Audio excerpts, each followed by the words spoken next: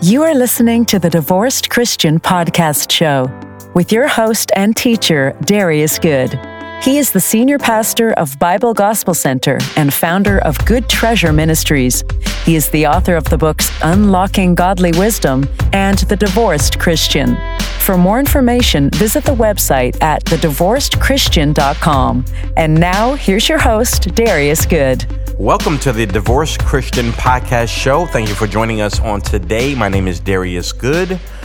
Visit our website today, thedivorcedchristian.com. There you'll find information regarding the book, where all the information taught on this podcast show you can find right there in the book. The book is available on Amazon.com. And so you can find the link in today's notes to go to the website.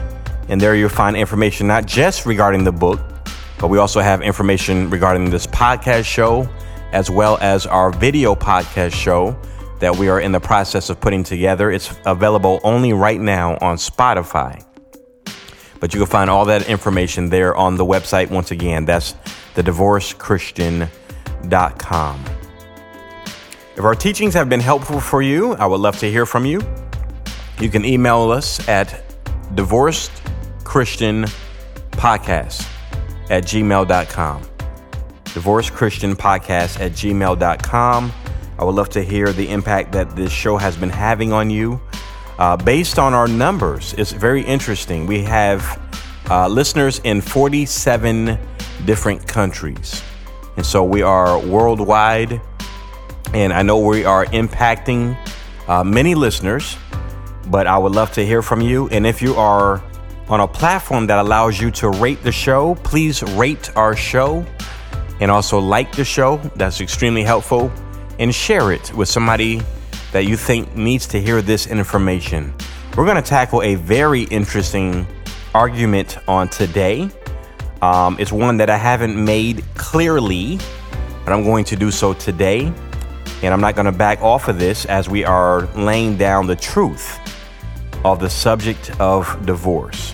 And so I've entitled episode 31, Jesus Never Said You Could Get Divorced for Adultery. So let's begin our teaching on today. And I know it's very difficult for many to hear this because we've all come to the conclusion that that's what Jesus said, that you could only get divorced for adultery. And that is honestly the conclusion I would come to every single time I read through these scriptures. Jesus was stating you can only get divorced for adultery. But I studied this subject out, and at the end of a year and a half, it was very clear to me that Jesus never said you could get divorced for adultery. And so let's look at these passages of scriptures. Beginning in Matthew chapter 5, verse 27, Jesus made the statement, "You have heard that it was said by them of old, thou shalt not commit adultery." At verse 28, "But I say unto you that whosoever looketh on a woman to lust after her hath committed adultery with her already in his heart." And then at verse 32, he goes on to say, "But I say unto you that whosoever shall put away his wife, saving for the cause of fornication, causeth her to commit adultery. And whosoever shall marry her that is divorced, committeth adultery." We'll go to Matthew 19, verse 9. "I say unto you, whosoever shall put away his wife, except it be for fornication, and shall marry another, committeth adultery. And whosoever marrieth her which is put away doth commit adultery." Mark 10, verse 11, "And he saith unto them, whosoever shall put away his wife and marry another committeth adultery against her." Mark 10, verse 12 says, "And if a woman shall put away her husband and be married to another, she committeth adultery." Then we have Luke chapter 16, verse 18. "Whosoever putteth away his wife and marrieth another committeth adultery. And whosoever marrieth her that is put away from her husband committeth adultery."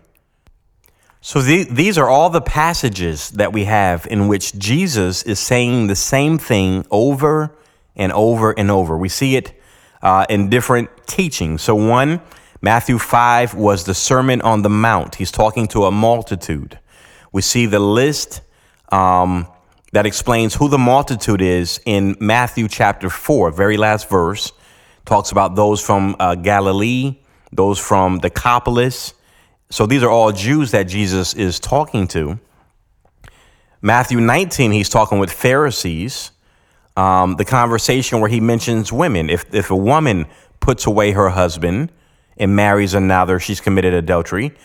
That was a conversation in private that Jesus was having with his disciples. And so we have this conversation coming back over and over and over, and Jesus is saying the same thing every single time. And of course, based on the teachings I've heard since I was young, the conclusion was always that Jesus was saying, if you divorce your wife and you marry someone else, then you have committed adultery. And the only way that you can get divorced is because of adultery or fornication. And so this has been the conclusion in the church world for a very, very, very long time. And so as I began to question certain things regarding the law of Moses, didn't the law say this? I began getting answers to my questions. Because the first thing that stood out to me was I thought adultery was punishable by death. So now, are you saying you can get divorced for adultery as opposed to being killed for committing adultery? Now, the Old Testament is very clear. The law states in Exodus 20, verse 14, which we call the Ten Commandments, thou shalt not commit adultery. In Leviticus chapter 20, verse 10, then we have the crime as well as the punishment stated. So the man that committeth adultery with another man's wife, even he that committeth adultery with his neighbor's wife, the adulterer and the adulteress shall surely be put to death. And then we have Deuteronomy 22:22. If a man be found lying with a woman married to a husband, then they shall both of them die, both the man that lay with the woman and the woman. So shalt thou put away evil from Israel. And then in Deuteronomy 22, verse 25 and 26, they lay a case of a situation where a betrothed woman is forced by a man. So she is considered a married woman at the beginning of the betrothal, at the beginning of the engagement, because she's already signed a marriage agreement. The ketubah has been signed. So it's legally binding, making her a married woman. So at verse 25, Deuteronomy 22, verse 25, if a man find a betrothed damsel in the field, and the man force her and lie with her, then the man only that lay with her shall die. Verse 26, but unto the damsel thou shalt do nothing. There is in the damsel no sin worthy of death. For as when a man riseth against his neighbor and slays him, even so is this matter. Divorce was a capital punishment crime. So as I've questioned different ones regarding this, different ministers, they would say to me, Jesus changed the law. And I believed it that way up until in reading the scriptures, going through the Sermon on the Mount, right before Jesus makes the statement regarding adultery and divorce. He says, don't think that I came to destroy the law or the prophets. I am not come to destroy, but to fulfill. For verily I say unto you, till heaven and earth pass away. So now he went beyond just a statement of fulfilling the law. He makes a deeper argument. Until heaven and earth pass away, one jot or one tittle shall in no wise pass from the law till all be fulfilled. Now this word jot or tittle deals with the smallest details of the law, the smallest letter or the smallest stroke, which would be like a comma or those sort of details. All of it has to be fulfilled before the law passes away. Now, everything has not been fulfilled. Old Testament law deals with the resurrection of the dead. Old Testament law deals with the great throne room judgment. So there's many things a part of our Christian doctrine that the Jews are also waiting for. It's been prophesied in the Old Testament they believe is coming. If you remember the conversation Jesus had with the Sadducees, they asked him, if a woman married 7 brothers, whose wife would she be in the resurrection? And we understand that the Sadducees did not believe in the resurrection, but the Pharisees did. So this is Old Testament doctrine that has not been fulfilled yet. So the law is not done away with. We're just not under the law. The law is not gone. You can be either under the law or you could be under grace. But we just understand that being under the law of Moses is a curse. So now that Jesus has come, through faith, we are under grace. In Matthew chapter 5:19, Jesus continues making his third argument regarding the law. He said, whosoever therefore shall break one of these least commandments and shall teach men so, he shall be called the least in the kingdom of heaven. And whosoever shall do and teach them, the same shall be called great in the kingdom of heaven. Now we understand the kingdom of heaven is a New Testament concept. It was prophesied in the Old Testament. Daniel had that image of the king. Part of it was gold, part was different brass and all these different elements. And at the bottom, it was destroyed by the feet was destroyed by a stone, which was representation of another kingdom, the kingdom of God, of which he explained there will be no end. That kingdom came when Jesus began to preach, repent, for the kingdom of heaven is at hand. Kingdom is a New Testament concept, and Jesus is saying that we still cannot break the commandments. You can't break the least of the commandments. You can't break the greatest commandment. And if you teach the commandments, then you will be great in his kingdom. Once again, we're not under the law, but the law has not been whited out, has not been done away with. It's not voided. It's not abolished. It still exists. Now, just quickly, Jesus established a mindset and a way of life where we are no longer under the law. So Galatians 5 explains that we need to have the fruit of the Spirit: love, joy, peace, long-suffering, gentleness, goodness, faith, meekness, temperance. And Paul concluded by explaining, against such there is no law. If we live this lifestyle by the fruit of the Spirit, then there's no necessity for the law. That means we don't take any issues to court. We can resolve issues amongst ourselves. This is the way of life God always wanted. That's why you see from Adam until Moses, there's no established law by God. God did not establish the law until Moses came. He wanted men to live according to their word. Give your word and keep it. This is what kingdom should look like: meekness, preferring others over yourself, giving your word even when it's to your hurt. These are kingdom concepts. We live like this, then we're no longer under the law of Moses. Now, let's continue Jesus' argument here in Matthew chapter 5. He begins to talk about adultery at verse 27. You have heard that it was said by them of old, thou shalt not commit adultery.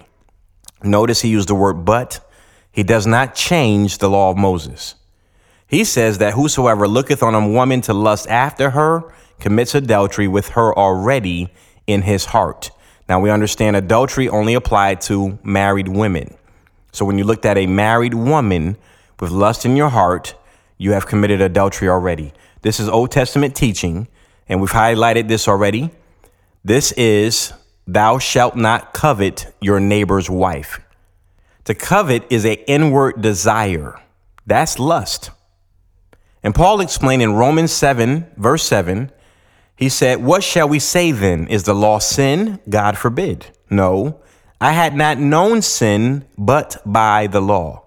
For I had not known lust, except the law had said, thou shalt not covet. That's Old Testament teaching. Paul was explaining that he understood lust because of the law of Moses. He understood that covetousness is lust.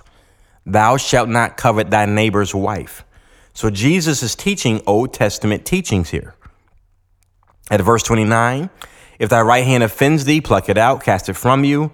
It's more profitable that one of thy members should perish and not the entire body should be cast into hell. Verse 30, if your right hand offends you, cut it off, cast it from you. For it is profitable for you that one of your members should perish and not the whole body should be cast into hell. If you notice, Jesus is describing the entire body, a part being cut off from the body. This is Deuteronomy 22, verse 22.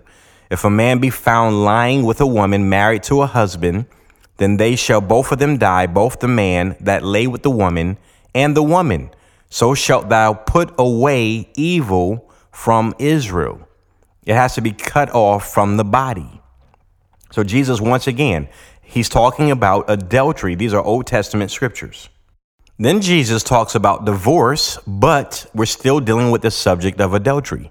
So at verse 31, it hath been said, whosoever shall put away his wife, let him give her a writing of divorcement. Verse 32, but I say unto you that whosoever shall put away his wife, saving for the cause or except for the cause of fornication, causes her to commit adultery, and whosoever shall marry her that is divorced committeth adultery. Once again, we're dealing with the subject of adultery. Now, Jesus used the word but once again, but notice whenever he uses the word but, he never gives an opposite argument. He's always really adding on to the subject. That's just how he talked while he was giving this particular sermon. I'll give you an example. When he said, thou shalt not commit adultery, he didn't turn around and then say, now it's okay to commit adultery. He said, no, understand if you look at a woman with lust in your heart, then you've committed adultery. So the word but doesn't mean he's going to lay down an opposing argument or opposing view. So once again, when it comes to the subject of divorce, this is the only time we feel that Jesus altered or changed the law of Moses. That's not what he did. Jesus is talking about the laws that pertain to an adulterous marriage. And because most Christians are not familiar with these laws, then we've tried to make sense of what Jesus was referring to. So let's begin at verse 31. It says, whosoever shall put away his wife, let him give her a writing of divorcement.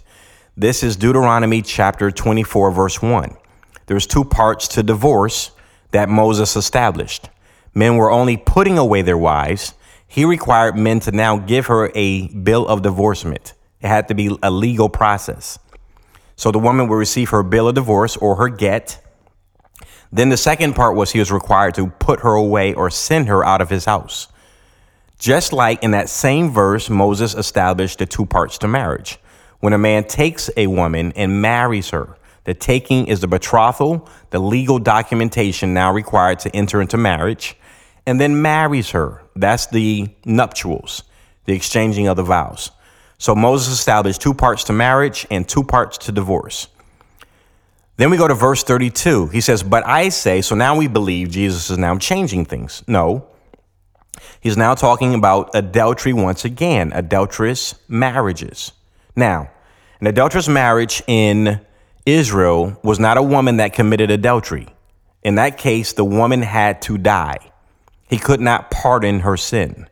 Any man guilty of fornicating with that woman was also killed. There was no pardoning of sins. They could not offer a sin offering. Adultery was a capital punishment crime, and those found guilty were killed. Now, when it came to an adulterous marriage, that was a required or mandatory divorcement. So Jesus is describing a man and woman that's entered into a second marriage. Well, that's impossible in Israel. Now, they understand their culture. We didn't. So in Israel, a woman could only enter into a second marriage if she has her bill of divorce. Keep in mind, these are small towns, 200 people, 300 people, 900 people. They're little towns. So everyone knows who's married to who. So when there's a divorce and the priest goes to marry the woman for her second marriage, she has to present her bill of divorcement. Otherwise, she cannot be remarried. Now, we've already covered that in this verse, the word divorce is not there. They've added this word. So he's using the word apolio, which means put away, or the term we would use, which would be separated. Whosoever shall put away his wife or separates from his wife causes her to commit adultery, right? Because she cannot enter into a second marriage because she's still married. Whosoever shall marry her that is put away, apolio, not divorced, that word is not there, is a separated woman committeth adultery because he's married a woman that is still legally married. Absolutely impossible in Israel. This only occurred in one instance. And remember that they lived in towns where they would walk and journey. They would handle business out of town. They would go away for battles and war. So if the woman was left, the husband went off or even abandoned her, she was called a guna, a chained woman, could not enter into another marriage. She had to legally be divorced to enter into her second marriage. So women in Israel would die as an aguna, as a chained woman, chained by the laws of marriage to their husband. The only way she was free to remarry is if she received word by 2 or 3 witnesses. They had to have proof that the husband died. In doing so, she would receive what was promised to her in her ketubah, in her marriage agreement with her husband, and then she was free to enter into another marriage. Now, if it was later found out that the husband was alive or he returns home, she has a living husband. He's not dead. So now that first marriage is still binding. She's still married to her first husband and now illegally married to her second husband. This is the definition of an adulterous marriage. In this case, it was not punishable by death, but that man was considered an adulterer for marrying a woman that was still married. The woman is considered an adulteress because she is still legally married to her husband. That is the only way that worked in Israel. So notice Jesus said, except in the case of fornication. Fornication was the exception because according to the law, death was required if a woman committed adultery. There's no adulterous marriage. In the case of fornication, she was stoned to death or strangled. So now there's no need to go to the court. There's no need for a divorcement. There's no need to have the ketubah resolved. The man was now free to move on and enter into another marriage. Now, let me say this. There's a second way an adulterous marriage could occur in Israel. And the second way was if the woman married a man that was too close in kinship. And so according to Leviticus chapter 18, we have a list of relationships that are too close in kinship that are now forbidden by Moses. If a woman entered into this sort of marriage, then the marriage was labeled an adulterous marriage. So those are your 2 examples of adulterous marriages according to the law of Moses. Can we find this in the scripture, in the stories? Absolutely. So we have the story of David. David was married to Michal, the second daughter, the youngest daughter of King Saul. And there's a story in which Saul was attempting to kill David. You can find this story in 1 Samuel chapter 19. They created an image in the bed that looked like David was still sleeping. When they arrived, David was already gone. He went out the window. David was gone for many, many years. When he returns, he then is negotiating with Ishbosheth, which is the son of King Saul.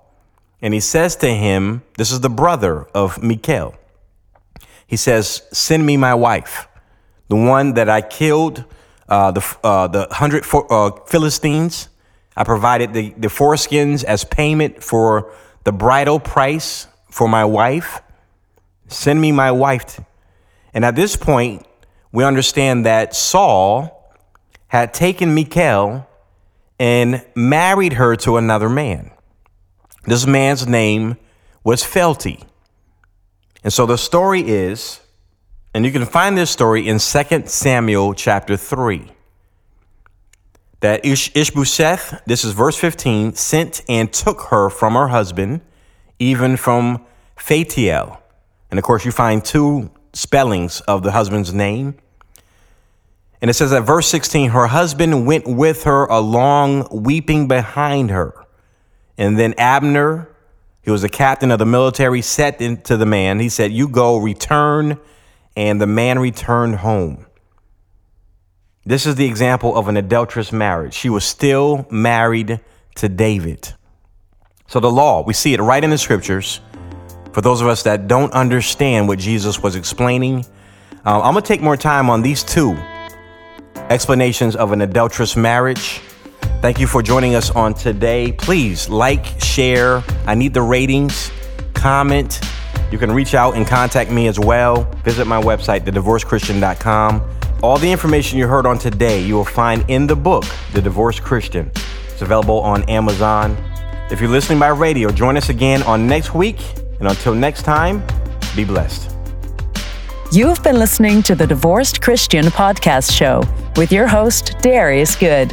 This was a Good Treasure Ministries production. Darius is the senior pastor of Bible Gospel Center, and he is the author of the book, The Divorced Christian. To learn more about this book and other books written by Darius, or to listen to other episodes of our podcast show, visit our website today at thedivorcedchristian.com. We pray that today's episode has brought revelation, understanding, and healing. Please like, share, and subscribe to our podcast show. And until next time, be blessed.